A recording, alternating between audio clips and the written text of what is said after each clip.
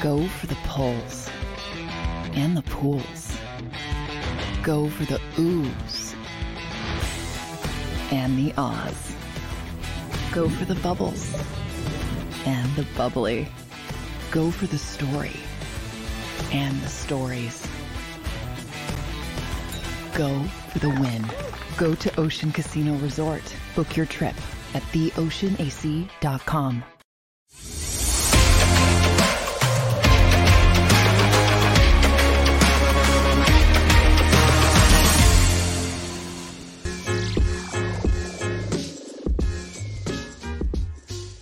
What's up, everybody, and welcome in to the Philly Sports Power Hour on this wonderful Monday morning. I don't know how wonderful it is with the news coming out of Camden with our 76ers and Joel Embiid. We just can't seem to win in this town over the last year and a half. And we talked about it last week on the Power Hour. I went through all the heartbreaks over the last year and a half, dating back to the World Series in 2022, Super Bowl 57, the National League Championship Series, the Philadelphia Union, if you're a soccer fan, the 10-1 start for the Eagles. We could even go back to the Sixers' second-round exit again. Just one thing after another. And now Joel Embiid in the middle of a historic season. We get the news he's going to need surgery on a displaced flap of the meniscus in his left knee. So I want to talk some Sixers talk today. I know we spend usually a lot of time on our Eagles, and we'll talk some Eagles today. But we're going to spend some time talking about the Sixers, what they should do going forward, because we also have the trade deadline coming up. How aggressive should Daryl Morey and the Sixers be right now at the trade deadline, not knowing when our man Joel will be back? So we'll talk about that. I also want to talk about the 6-year anniversary of one of the greatest days in all of our lives. I know it was one of the greatest days in my life. Super Bowl 52. 6 years ago yesterday. Can't believe it's been 6 years already. But I want to talk about Super Bowl 52. Talk about some of the underrated plays in that game. Some of the plays that a lot of us completely forget about. Because there were so many great plays in that game that a lot of times we forget about some of these under-the-radar plays that happened in Super Bowl 52. So we'll get into that.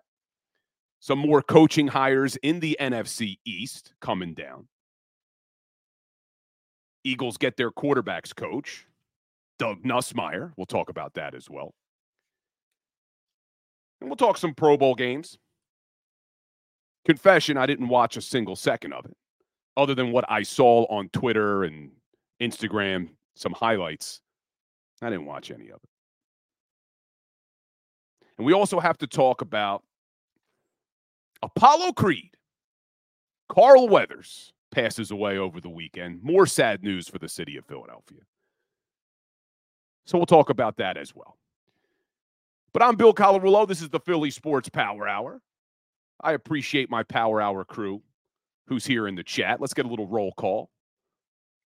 And we are live not only across the JAKIB Sports Network, but we are also live across all my social platforms.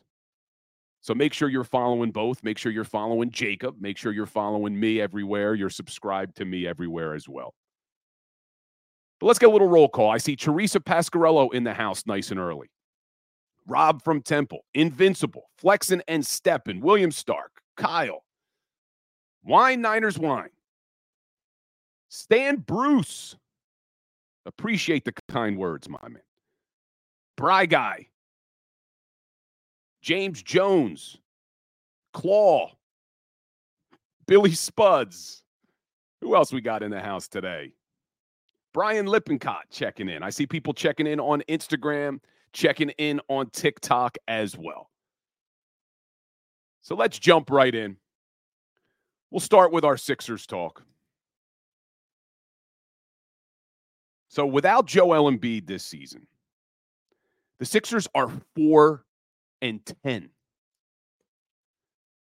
Now, the only thing that makes me feel a little bit better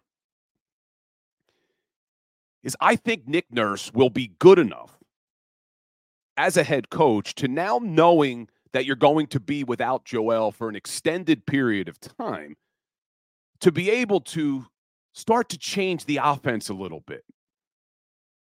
Because rightfully so, the offense ran through Joel Embiid. It should run through Joel Embiid. It's one of the most dominant big men scorer we've ever seen in the NBA. So when he was out for a game here or a game there, it was tough to change your entire offense. So I think that's part of the reason they were 4-10. Joel also missed a lot of games where other players missed a lot of games. Just look at Ben Simmons' return on Saturday with the Brooklyn Nets. Sixers get crushed. But not only were they without Joel, they had no Tobias Harris, no DeAnthony Melton, no Nico Batum, no Robert Covington. So I'm hopeful that now that Nick Nurse knows Joel is going to be out for an extended period of time, that he'll be able to change the offense up a little bit. I think he's a good enough coach that he'll be able to do that. So I don't think that 4-10 record without Joel so far this season is really indicative of what you're going to see down the stretch. Now, I don't expect them to dominate, but I do expect the Sixers to win enough games over the next couple of months to get them into the playoffs. Now, whether that's the play-in tournament or a 7 or 8 seed, we'll see. But now there's a lot of question marks around this season. What should the 76ers do now? Do you try to rush Joel Embiid back? So everything I'm seeing on this injury, and we will hear more apparently from the Sixers after the procedure is done, but everything you're hearing and seeing from doctors on Twitter and things like that, actual doctors, because I know everybody has a medical opinion, but everything you're reading and seeing from actual doctors is the recovery time for this type of injury. I'm seeing it as short as 4 weeks. I'm seeing it as long as 10 to 12 weeks, depending on the extent. Well, the playoffs in the NBA start in about 12 weeks. So is it possible that Joel is able to get the surgery, get his rehab done, stay in game shape, and come back in 4 to 6 weeks and still have a couple of months to get himself ready for a playoff run? Possible. Now, should they do that? That's a whole other question.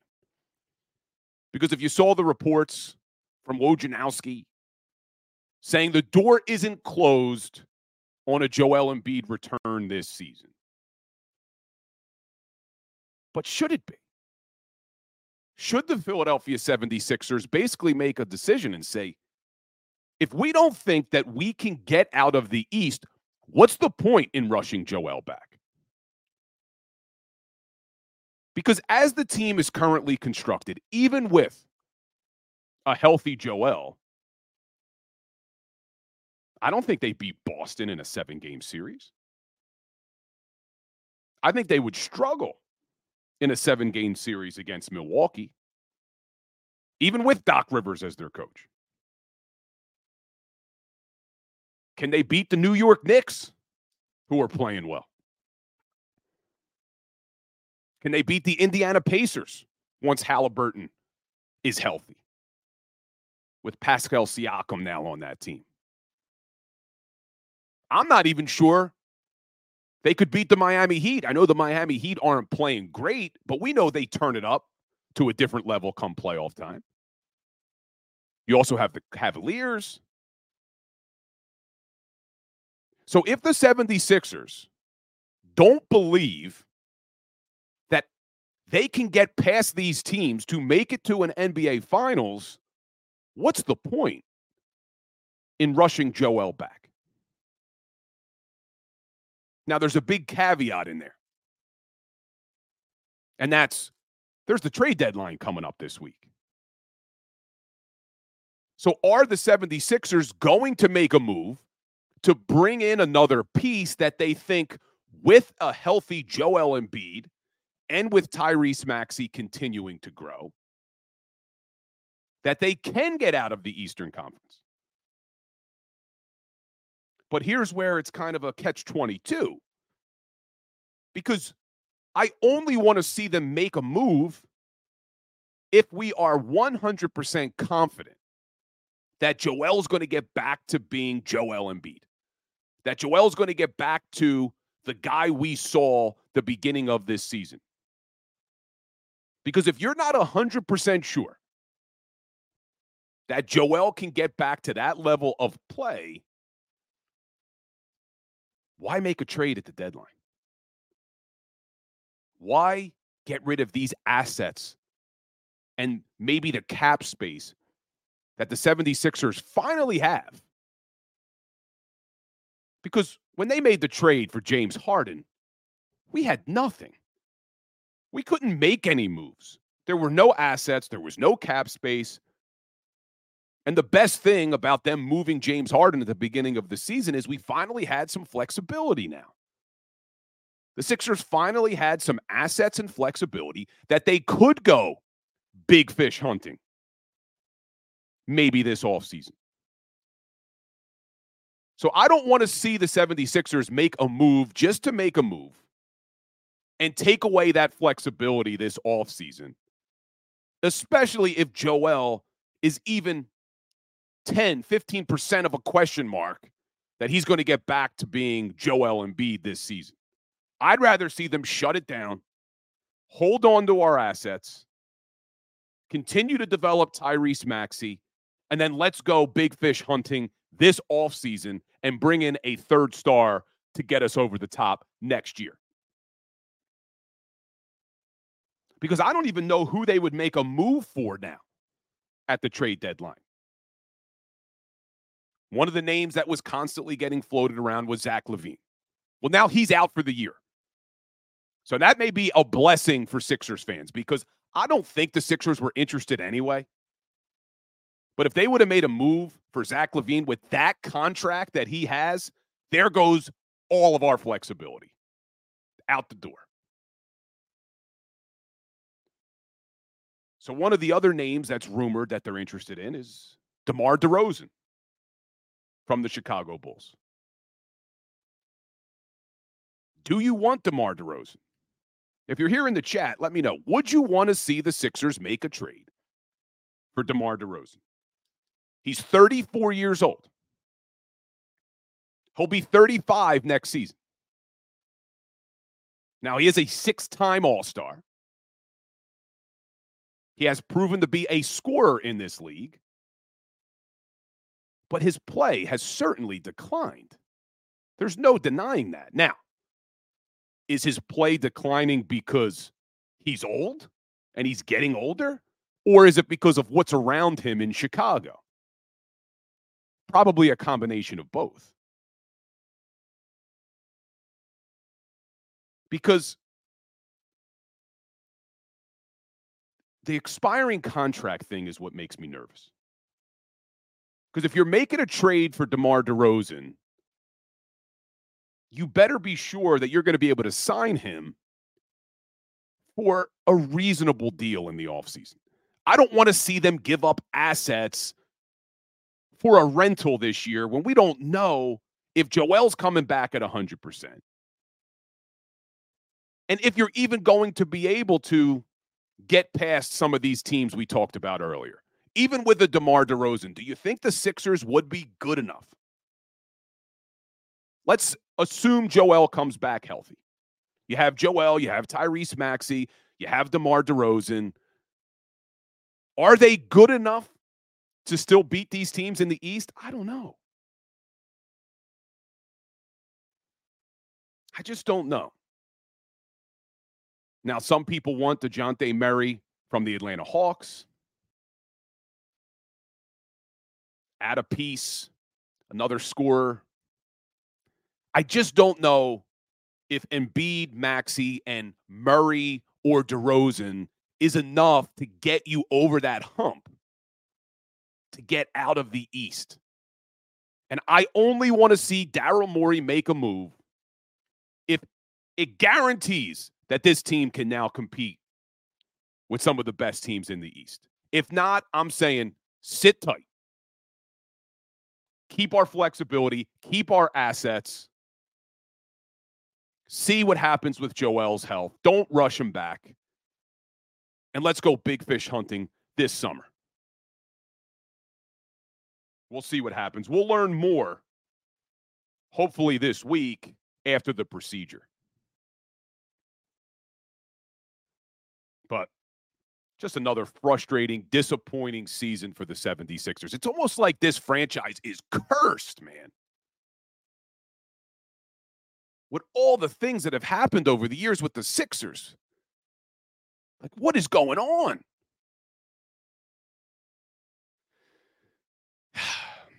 I've never seen an NBA championship. I'm sure a lot of you here in the chat have never seen an NBA championship because there hasn't been one since 1983 in Philadelphia. It happened about a week before I was born. Never seen it. I was there for every game in 2001, watching Allen Iverson and the run that they had, but couldn't get over the top. They ran into one of the best teams we've ever seen in the LA Lakers. But just frustrating, man. We are starving for an NBA championship in this town. Now, we are still starving for a Super Bowl, even though we had one in Super Bowl 52. 6 years ago yesterday, Super Bowl 52. And I keep thinking to myself, what the hell would we be doing in the city of Philadelphia right now if Nick Foles and Dougie P and Zach Ertz and Alshon Jeffrey and even Nelson Aguilar didn't deliver us that Super Bowl? Could you imagine what we would be feeling right now as a fan base in this city? If that championship, if Super Bowl 52 went the other way, my God. Because that's the only thing I keep holding. Every time something happens, I keep thinking, at least we have Super Bowl 52. At least we have Super Bowl 52. And I did my radio show this weekend on 97.5 The Fanatic, and I had a caller call in and said, the reason that we are experiencing all this heartbreak over the last couple of seasons in all sports is because we sold our soul to the devil for Super Bowl 52. We sold our soul to get that one championship, and now we're in for a decade of heartbreak. Now, I don't know what he's basing that on, but I'll tell you what, if that was the case, I'd still sign up for it.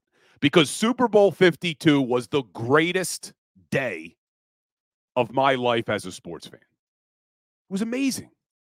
It was absolutely incredible. Talking right now about it here on the Power Hour, I'm still getting goosebumps, man. Still getting goosebumps thinking about that game. And I was lucky enough to be in the building in Minnesota. It was cold in Minnesota. Thank God it's an indoor stadium. But it was cold as hell in Minnesota. But not only because the Eagles won, but maybe one of the best Super Bowls I've ever watched. What a back and forth game. If you like defense, that wasn't the game for you. But what a game that was.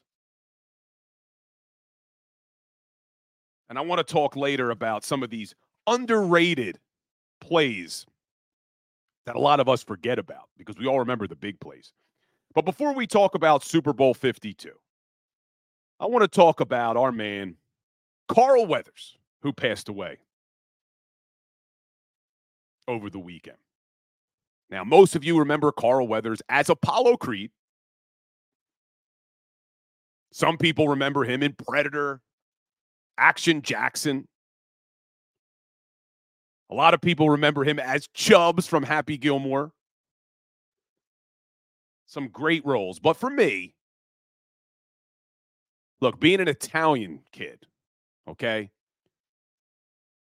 whose parents grew up in South Philadelphia, who were around high school, freshman year, and college age when the original Rocky came out. Of course, it was my dad's favorite movie. So when I was born in 1983, I grew up with the Rockies. I mean, I was so young, I can't even tell you the first time I watched a Rocky movie. I just know from the day I was born, I grew up with Rocky and Apollo Creed. And some celebrity deaths hit you harder than others. For some reason, this one hits hard. Because I feel like I've known Carl Weathers and Apollo Creed my entire life.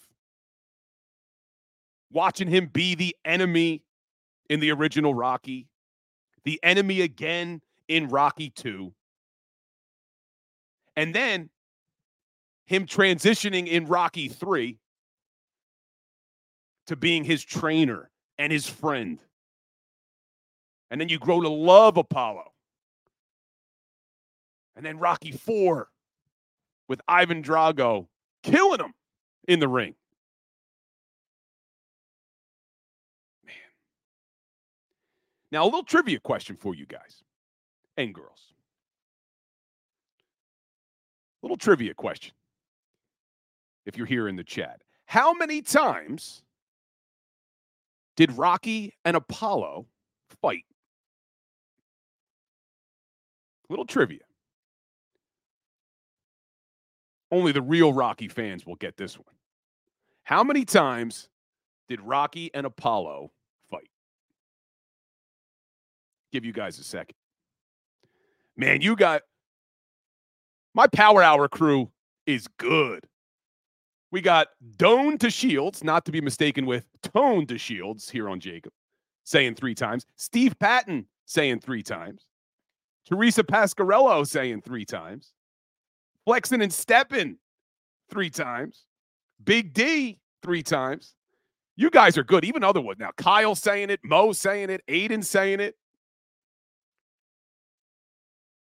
You guys are good. That is a little bit of a trick question because you ask a lot of people, well, how many times did Rocky and Apollo fight? And the knee-jerk response, oh, well, they fought twice. They fought in the original Rocky. Apollo wins by split decision. They fought in Rocky 2, and Rocky wins the belt. And that's it, right? Well, it's a trick question. Because if you remember in Rocky 3, when Apollo is training Rocky, he keeps asking him, what do I owe you for this? He says, I'll tell you after. I'll tell you after. And at the end of Rocky 3, Apollo tells him what he wanted, and what he wanted was one more fight. So at the end of Rocky 3, it ends with Rocky and Apollo in the ring, both throwing a punch. Now, Rocky 4 starts. Rocky's got a black eye. His son asks him, who gave you the black eye? And he says, a friend. He says, oh, who gave you the hat? Same friend. Now, some of you in the chat are already talking about, well, who won that third fight? Who won the third fight that nobody ever saw? And I saw Kevin in the chat, or Kyle, excuse me, already say it. But who won the third fight that nobody knew about between Rocky and Apollo? See if anybody else gets it. People are saying Apollo won. Now, to know that's the correct answer, but to know that Apollo won, you actually have to now go all the way to the first Creed movie. When Adonis shows up at Adrian's, the restaurant that Rocky owns. And he says to him, I heard there was a third fight that no one knew about. And Rocky's confused as to how he knows that. And then he tells him he's his son, and he asks him who won, and Rocky says, he did. Apollo did. Man, I love the Rocky franchise. I know there's some people out there who think they should have just stopped after the original Rocky. But I just keep consuming it, man. I just love the Rocky character. I love every movie. Even Rocky V that absolutely stunk. I'll watch it with Tommy Gunn. But, man, we lost a good one. And then loving Apollo Creed and loving Carl Weathers, it was awesome to then see him play Chubbs in Happy Gilmore with Adam Sandler. Another great character to see Apollo and Carl Weathers in a comedic role. And I know a lot of people didn't know this, but Carl Weathers actually played professional football before he became an actor. Actually, he was acting while he was playing professional football, but obviously had a lot more success as an actor. But rest in peace to Carl Weathers. We'll never forget Apollo Creed. We'll never forget Chubbs. Man, some of them hit harder than others, and that's one of them. But when we get back, we're going to go back 6 years ago to Super Bowl 52. I want to talk a little bit about that Super Bowl. And I want to talk about the forgotten plays. Everybody remembers the big plays. I want to talk about some of these underrated plays from that game. So stay tuned, guys. This is the Philly Sports Power Hour. I'm Bill Colarulo. Hit that like button. Hit that share button. We'll be right back.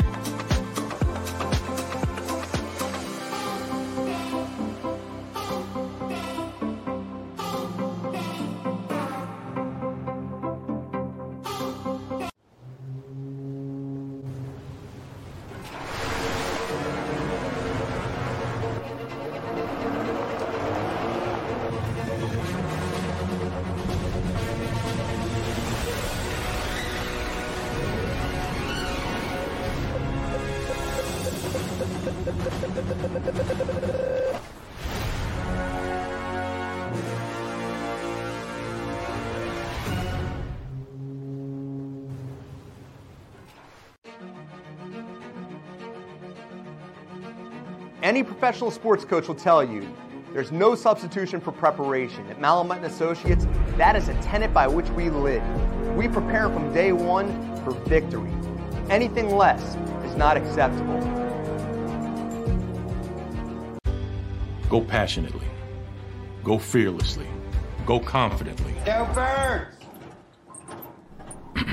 Go confidently towards your goals with First Trust, Philly's hometown bank for nearly 90 years, and the official bank of the Philadelphia Eagles. We're focused on getting you over the goal line. So go with conviction, go with trust, Go Birds! and go forward with us by your side. First Trust Bank, the official bank of Philadelphia dreams. Up and go Birds. Underdog Fantasy has a way for you to play alongside your favorite football team all season long with their Fantasy Pick'em game. You pick between 2 to 5 players, select whether they'll go higher or lower on one of their stats, then do what you usually do on a Sunday, watch the games. You can win up to 20 times your money in a single game by going 5 for 5. It's a fantasy game, and the Sports Betting Show wants you to get involved. Go to UnderdogFantasy.com. When you sign up, use the promo code WIN, and Underdog will double your first deposit up to $100. That's UnderdogFantasy.com. Use the promo code WIN.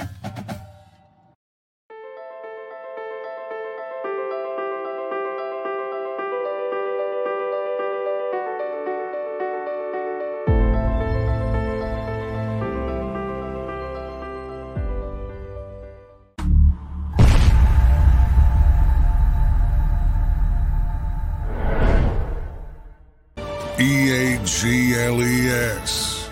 Eagles.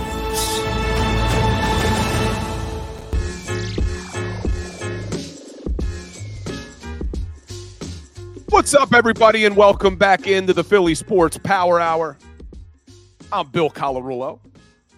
Appreciate my Power Hour crew spending this hour with me Monday through Friday, 10 a.m. to 11 a.m. Always look forward to spending this hour with everybody. I see all my peeps in the chat. A lot of love for Carl Weathers. A lot of love. Before the break, going through some of my favorite Carl Weathers roles. Obviously, Apollo Creed, number one. Chubbs, number two. But there's just so many great scenes between Apollo Creed and Rocky. And Sylvester Stallone posted over the weekend on Instagram a little tribute to Carl Weathers. And he talked about how the success of Rocky would have never reached the level it did without Carl Weathers. And I agree with him. As great as the Rocky franchises are, Apollo Creed was such a phenomenal character that really helped that movie and that franchise reach unbelievable levels. There were so many great characters, though. Not only Carl Weathers as Apollo Creed, but Burt Young as Paulie, Burgess Meredith as Mickey. I mean, they just did such a good job casting that movie. Love Rocky. I'm going to have to go back and watch him again. It's been a little while. I don't think my fiance Bridget's here in the chat anymore, but I'm going to say something that a lot of you people are going to be like, well, how could you marry her? She had never seen Rocky. So, of course, I forced her to watch the original Rocky. And I think we got through Rocky 2, but I got to get her to watch the rest of them. So, if Bridget's here in the chat, you let her know how ridiculous that is, that she had never seen the Rocky movies. So I may force her before our wedding day. We're going to watch Rocky 3, Rocky 4, Rocky 5, Rocky Balboa, Creed 1, Creed 2, Creed 3. Marathon. But rest in peace to Carl Weathers. So I want to get into Super Bowl 52 because I think we need it. It's been a rough 2 years. It has been a really rough 2 years in this town. And I'm getting from my producer, Xander, Rocky 3 and Rocky 4 are the best. 4 is his favorite. So growing up, now that I'm older, and I go back and I watch the Rocky movies, Rocky, the original, clearly the best movie from a movie standpoint. Oscar-worthy. But growing up as a kid, Rocky 3 and Rocky 4 were my favorite. Loved Ivan Drago in Rocky 4, but I loved Mr. T as Clubber Lang and Hulk Hogan as Thunder Lips in Rocky 3. As a kid who was a WWF fan at the time, to see Hulk Hogan throwing Rocky Balboa around the ring, calling him meatball. Oh, man. And Clubber Lang, you ain't so bad. Man, I can't wait. I'm going to force Bridget to watch Rocky 3, I think, tonight. We may have to watch Rocky 3 tonight. Such a good movie. But we've had a rough couple years. The death of Carl Weathers adds to the sadness we've had. So let's go back and remember an unbelievable day in Philadelphia sports. To me, and I don't think this is an overstatement, the greatest day in Philadelphia sports. I know there were Stanley Cup championships back in 74 and 75, the World Series in 1980 and 2008, the NBA Finals and that championship in 83. But 6 years ago yesterday, 2018, when that clock struck zero on that Hail Mary pass from Tom Brady getting knocked down in the end zone, and hearing Merrill Reese say, Philadelphia Eagles fans everywhere, this is for you, still gives me goosebumps. Still brings goosebumps. And there were so many amazing plays from that game. So many of them. LeGarrette Blount's 21-yard touchdown run. Unbelievable run. And a lot of us forget. You remember the beginning of that season? The first couple of games? People were thinking, should they cut LeGarrette Blount? Does he have anything left? And then he really came on strong. And what a pickup that turned out to be by Howie Roseman. And you guys know I've been getting on Howie Roseman for the moves he made this past offseason, because I felt like every single move Howie Roseman made this past offseason was a miss. But man, did he hit on every single one before the 2017 season. LeGarrette Blount, Chris Long, turned out to be great pickups from the New England Patriots. But LeGarrette Blount's 21-yard touchdown run, we all remember that one. Alshon Jeffrey's 34-yard touchdown grab. Foles puts it up. Jeffrey goes up in the end zone. Great catch, touchdown. I think that was over Eric Rowe, too, wasn't it? Former Eagle, if I'm not mistaken. Obviously, the Philly special. Everybody remembers the Philly special. On fourth down, one of the best play calls in Super Bowl history. The Corey Clement catch, 22 yards in the back of the end zone, has to be reviewed. Gene Serator, did he lose control? Oh, he never lost control. Touchdown. Man, I'm getting all excited. I got to watch that game again, too. Obviously, Ertz's touchdown to take the lead also gets reviewed. He's leaping forward to the end zone, gives them the lead. The Brandon Graham strip sack of Tom Brady. Incredible. But those are all the plays that we remember. But there were so many plays that are underrated that we forget. I'm going to talk about some of them, but there's one that I think is the most underrated play from Super Bowl 52 that I don't think gets talked about enough. But these are some of the forgotten plays. Before the Philly special, who remembers the wheel route to Corey Clement? Catches it, breaks a tackle, gets it all the way down inside the 5. But for that play by Corey Clement, the Philly special never even happens. Forgotten play. On the drive where Zach Ertz scores the touchdown to take the lead at the end of the game, who remembers the fourth down conversion? Brian Lippincott taking the words right out of my mouth. 4th and 1. Foles under a little bit of pressure. Has to roll left to get it, to buy some time. He's about to get sacked. Boom. First down, keeps the drive alive. Malcolm Jenkins' big hit on Brandon Cooks. Setting the tempo. Knocking Cooks out of the game. Malcolm Jenkins. I think we are starting to appreciate Malcolm Jenkins more in this town. But Malcolm Jenkins was one of the best leaders this Eagles organization has ever had.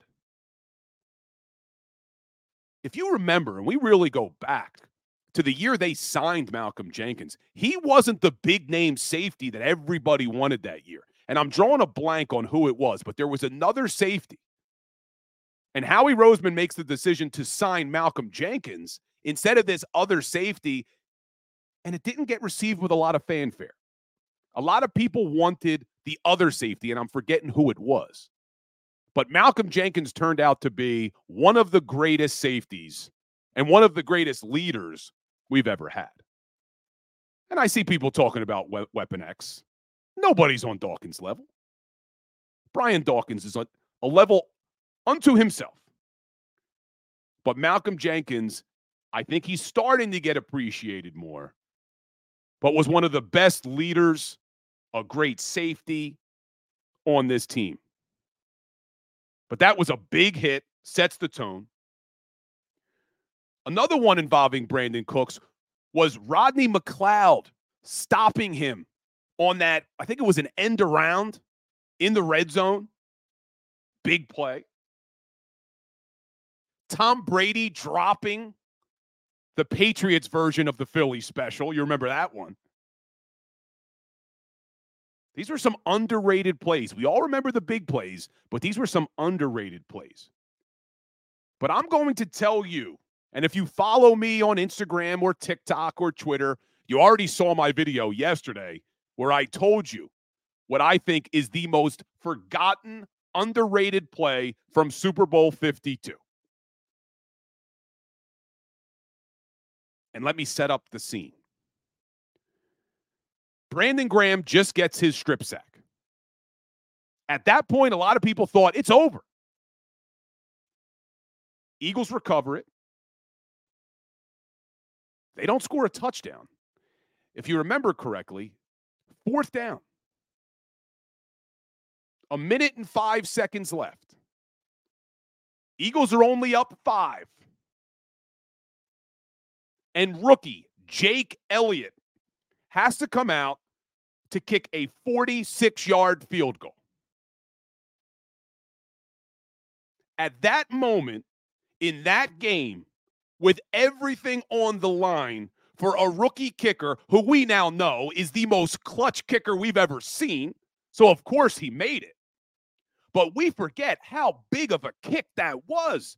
If Jake Elliott doesn't make that 46-yard field goal, Tom Brady gets the ball back near midfield with a minute left in the game, only down 5. To me, that is one of the biggest plays of Super Bowl 52 that gets forgotten. Jake Elliott's 46-yard field goal with only 1 minute and 5 seconds left to make it an 8-point game. Huge kick.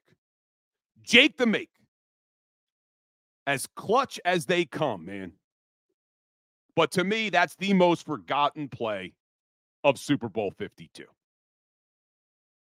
If he misses that kick, I think Tom Brady wins the game with a touchdown. The way the Patriots offense was playing that day, getting the ball around the 40-yard line with a minute left in the game, the GOAT only down 5,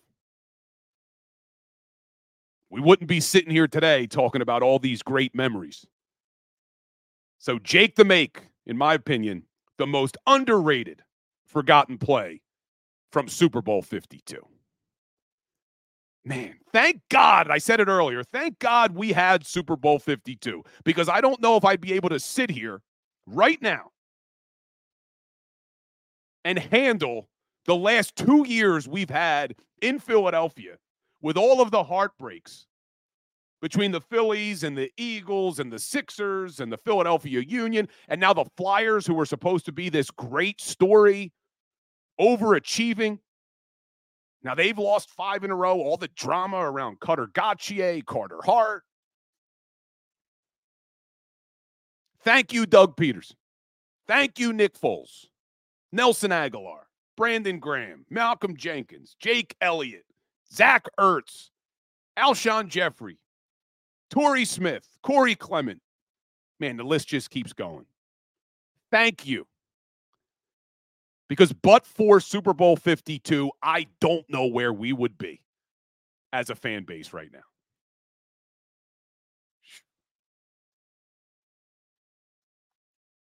But that was 6 years ago. And now, how far are we from getting back? How far are the Philadelphia Eagles from being a contender again? And we're going to spend a lot of time over the next few weeks as we get ready for free agency, which is only about a month away, which is incredible. That's the beauty of the NFL now. There's really no offseason. We got the Super Bowl coming up on Sunday. We'll talk about that later in the week. And then there's about a month to get ready for free agency. And then another month, it's the draft. Pretty awesome. But how far are they from getting back to being a contender? There's going to be a lot of question marks on both sides of the ball. We'll talk more about that this week. One of the questions I posed on the radio this weekend, and we'll talk about this probably tomorrow here on the Philly Sports Power Hour, is who needs to have a better 2024 for the Eagles to get back to being a contender?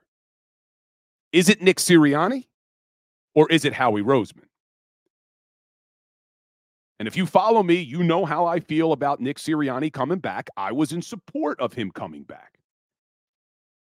But who needs a better 2024 to make this team contenders again? And I want to talk about that tomorrow on the show because I think that is a really important question for us to dive into, and we're going to need a lot more than just the next 10 minutes. But you look at this Philadelphia Eagles team, bunch of Pro Bowlers playing in the Pro Bowl games. I didn't watch a minute of the Pro Bowl. I know. I'm supposed to. I get on here to talk about sports, and I couldn't even force myself to watch the damn Pro Bowl games. But from what I hear, it was actually a little entertaining. I did watch some highlights floating around on social media. But from everything I hear, it was actually entertaining. It was fun to watch. And I did see some clips of Jalen Hurts, and I will admit, a lot of fans have said this, and I agree with this. It was nice to see Jalen Hurts smiling. It was nice to see Jalen Hurts loosened up a little bit, having some fun on a football field. Now, I'll say this, and I actually tweeted this out yesterday. The highlights I saw of Jalen Hurts, I think can put to rest all of the chatter that Jalen Hurts' knee injury was a lot worse than the Eagles were leading on all year. You guys heard that chatter. Everybody heard that chatter that Jalen Hurts' knee, you're going to hear in the offseason, there's probably going to be some sort of procedure. He's probably going to need surgery in the offseason because that knee injury was probably worse than they were letting on. Didn't look like it yesterday. Looked like he was moving around okay. Especially on that play where CeeDee Lamb does the double pass back to Jalen Hurts, and he has to jump up to try to catch it, ends up falling, missing it. He looked like he was moving around okay. I would think, and I would assume that if Jalen Hurts did have a knee injury that was going to require some sort of surgery in the offseason, you would not have seen him running around at the Pro Bowl games like he was. So I'm going to be shocked if we hear that Jalen needs some sort of procedure, like a lot of fans and even a lot of media was hinting they thought was going to happen. It didn't look like it to me. So I don't know if that's good or bad because I've had some people, I tweeted that out yesterday, and I had some people talk about, well, that doesn't give an excuse then on why Jalen Hurts' play regressed. Because I think a lot of people were saying, oh, well, it was his knee. But I firmly believe, and I'm not completely absolving Jalen Hurts. Jalen needs to play better next year. But I do firmly believe that a lot of the problems that we saw with Jalen was a result of the play designs and the game plans and the play calling by Brian Johnson and Nick Sirianni to an extent. So I'm hopeful that Kellen Moore and now the new quarterbacks coach, what's his name, Doug Nussmeier? Is that his first name? Yeah, Doug Nussmeier, who was with Kellen Moore last year with the Chargers, was with Kellen Moore for a few years with the Dallas Cowboys, is going to be able to get Jalen Hurts back to playing at the MVP level we saw a year ago. I'm not buying the narrative that Jalen Hurts is just a running back, that he can't throw, that they paid him too soon. I'm not buying any of that. We saw this guy play at an unbelievable level 1 year ago. We saw what he could do when he had a great play caller in Shane Steichen. And I'm confident that under Kellen Moore and under Doug Nussmeier, that you will see Jalen Hurts back to an MVP level this coming season. And let's not forget, when I say back to an MVP level, before that last 7 games of the season, where the Eagles lost 6 of 7, he was the favorite to win the MVP. When they had their 10-1 start, Jalen Hurts was the odds-on favorite to win the MVP award. So for a majority of the season, I know we all want to sit here now and talk about how bad Jalen Hurts played. And yes, it wasn't great at the end of the year. Through the first 12 weeks of the NFL season, he was the odds-on favorite to win the MVP again. Not again. He didn't win it last year, but he was a favorite in 2022 as well. So I'm confident that you're going to see my man Jalen get back to that MVP form that he's been. Jalen, baby. Anyway, tomorrow on the Philly Sports Power Hour, hold on, we got a big question coming in here. So Timothy Shabazz, do you think we're truly extending Reddick? This team can't afford emotional signings just because they've been here for so long. Great question, Timothy. And if you guys tuned into the Fanatic this weekend, that was a big talking point for me, that Reddick is a guy that I am very concerned about. I also posted this on my social media channels last week. Everybody talking about A.J. Brown, that's overblown. A.J. Brown's not going anywhere. But Hassan Reddick is a guy that I am concerned about. And the reason I'm concerned about Reddick is we already knew he wasn't happy with his contract before this season. He felt like he was underpaid. He has an annual value of about $15 million. Well, you look at guys like T.J. Watt and Myles Garrett, not saying Reddick's on their level, but if he thinks he is, they make $25 million, $30 million a year. So we knew Reddick wasn't happy with his contract going into this season. Well, now, not only is he not going to be happy with that contract,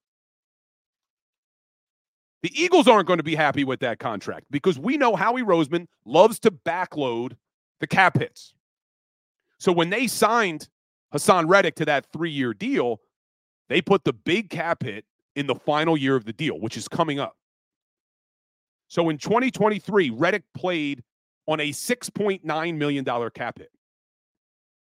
That balloons this coming season to $21.8 million. There's no way the Eagles want him back if it's a $21.8 million cap hit.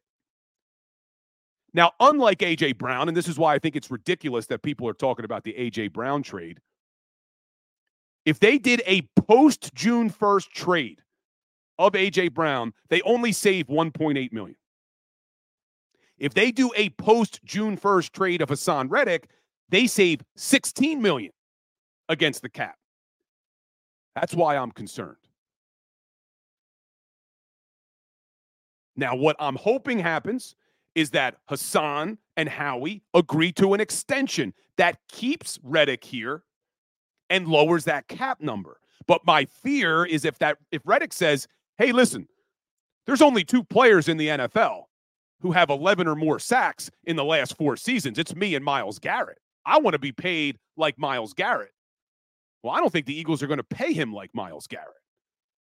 That's my concern because I don't see Reddick back under his current deal. So they have to agree to an extension. And I just hope that they can come to a number that both sides are happy with. Because I do think we need Reddick. I think if you would have saw Nolan Smith come in this year as a rookie and absolutely dominate, they would have felt like maybe they could let Reddick go. But we still don't know what we have in Nolan Smith. And I see my man Big Sills in the house. Jalen can't lace Tyrod's cleats. He also said, hold on, I'm looking for it, Big Sills. $255 million running back. Now, I know you all love Big Sills. I love Big Sills too, but I disagree with you, Silio. I just don't think that what you saw in 2022 can be ignored. This guy was playing at a phenomenal level.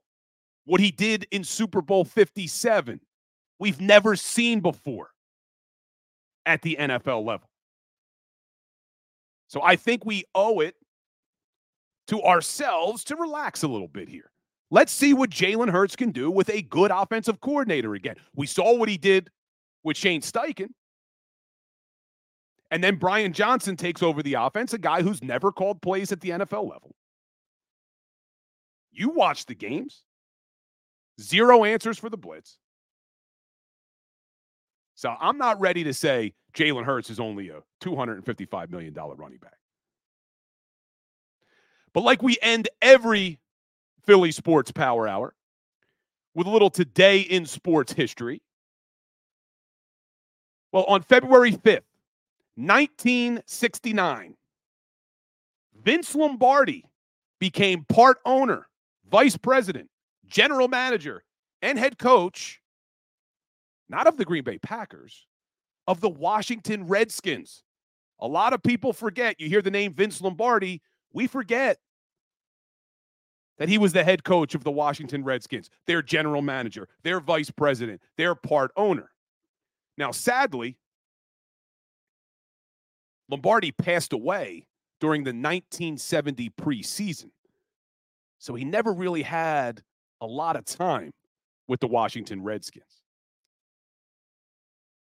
But a lot of fans in Washington credit him with changing the culture during that one season that laid the foundation for the success they had in the early 70s.